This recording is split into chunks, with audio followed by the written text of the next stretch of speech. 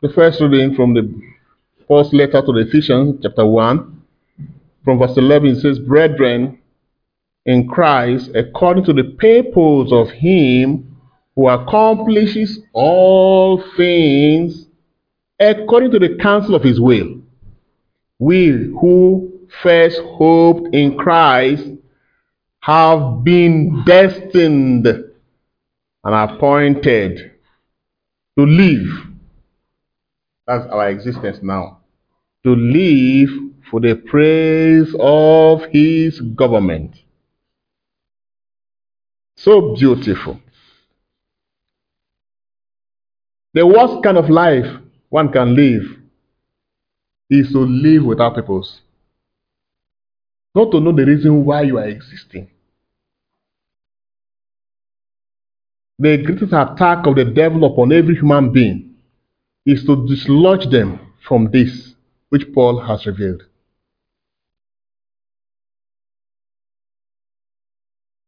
Very crucial. More than ever, we have heard the Spirit of God unveil to us continually. What are you living for? What are you living for? Have you just created your own purpose and you are living it? Or you are living the purpose of God? The world is plunged in utter darkness. What we see as the world is outside the civilization of God. And James was very categorical about it when he says friendship with the world is what? Enmity with God. Enmity. So when you allow the world to detect what life is all about for you and give you ways of living the life without consulting God to know whether how you are living your life now is in alignment with His purpose, which has destined you, then you'll be making the biggest mistake.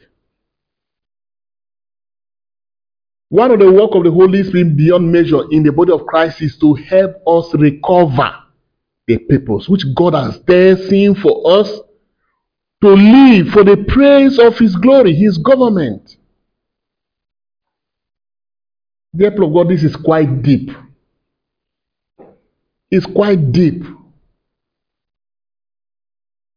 We have become so conscious of the sins we commit. I don't want to commit sin. I don't want to commit sin. Oh, I'll live a holy life. You live a holy life. That's not the purpose. That's just the elementary. The bigger picture is there's a reason for all this whole thing. There's a reason. Why did God wonderfully and fearfully made you? Why? For a purpose.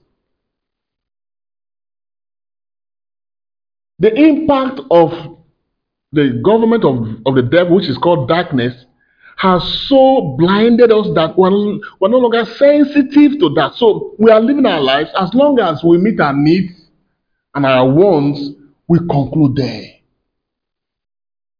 There is more to life than what has been handed over to us by the culture of this world.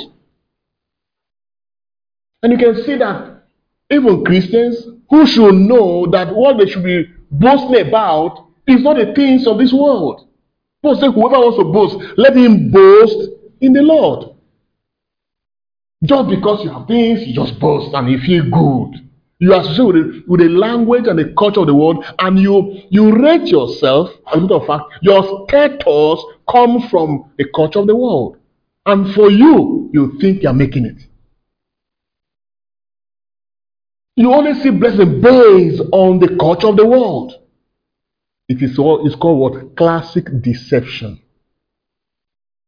Those saints that abandoned things and went to the bush and live in the caves, they saw something.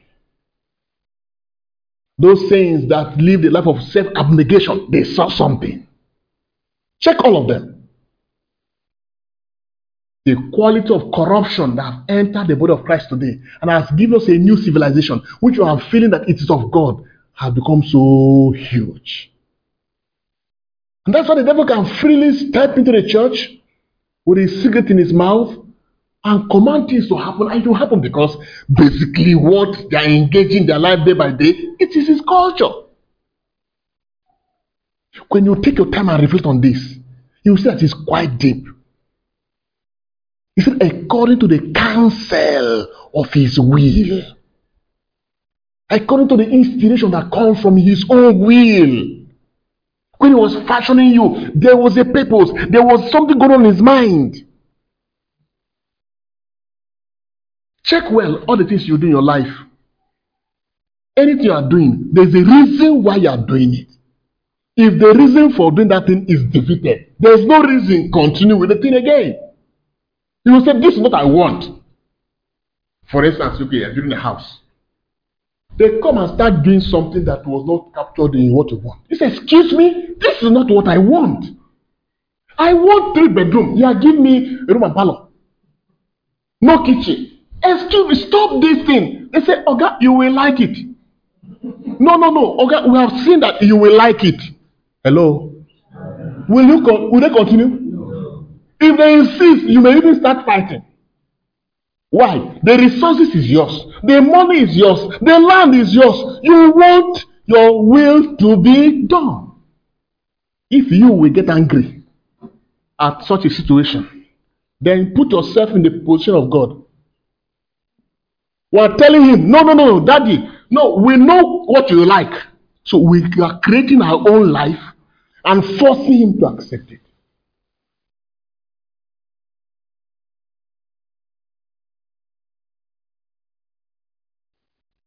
To live for the praise of his glory. Oh, this is too heavy. Am I living for the praise of his glory now?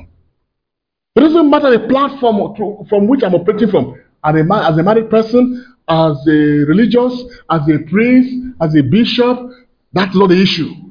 Am I living for the praise of his glory according to the counsel of his will? I will not be deceived. I must pursue this. Every other thing is secondary. See, when the word of God comes, it comes like a double-edged sword. It comes finely. Things we think is okay. When he opens it up, you say, wow. You thought it was like, you can go to market, you see a very good tuber of yam looking good. And they will tell you, hey, this yam is Abuja yam or natural yam. And you spend money and buy it. And they're looking heavy. And as classic as you are, you won't like to carry it. They will have to load it for you. And they come back home and say, hey, please bring the biggest one. Let us do some pounded yam. Only to open it. The whole thing is what? Rotten. And you bought it from Lokoja. Amen. Will you start driving back to say you have deceived me? You will say, this people. He said, bring the rest. Only to discover that 5 out of the 10, all bad. Hello? Will you be happy? What did Jesus say? Even, he said, why? Even the hairs of your head are all numbered. Meaning that this hair that was put on your head, it was designed for a purpose. That's why it's numbered. Even the hairs you are cutting, you just say, I want to buy it, you can skip it. God put it there for a purpose. That's a fear not. You are more valued than many sparrows. Hey. Then why am I cheap today? Why am I living a cheap life? Why am I making myself cheap every day by the quality of life I live?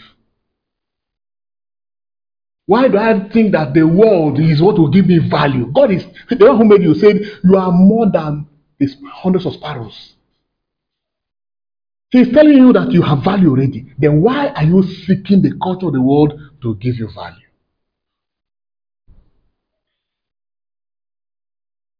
And because we want the culture of the world to give us value, the warning came. He said, beware of the what? Beware of the leavens of the Pharisees. What is it? Hypocrisy. Now the yam is looking good outside. but inside is full of what?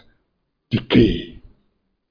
Outward form of religion, but inside no sincerity, no commitment.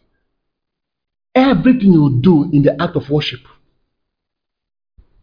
it must carry some cunningness in it. Everything you do, everything must be seen from the point of view of your personal interest. Even as you're serving God, personal interest. It's a call for reflection. It's a call for reflection.